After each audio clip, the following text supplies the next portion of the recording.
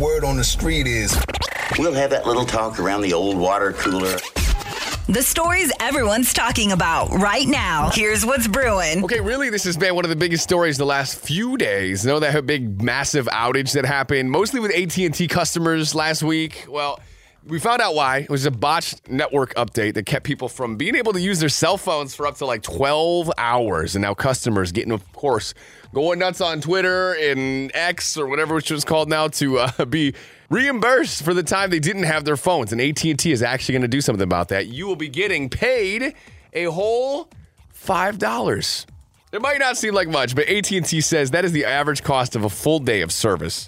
Plus, they didn't have to give us anything. I honestly wish they didn't give us anything. $5? It just makes me feel bad. What am I supposed to do? Buy a quarter of a screen protector? Re-download Candy Crush and go binge for a couple days? $5 coming to you soon if you have AT&T. Go call that long-distance friend in a different country and live it up. If you're curious how to get your $5, I'll post up how they're paying you. Odyssey.com/brew. That's what's brewing today. For all the latest trending stories and more, just hit that website up. Odyssey.com/brew.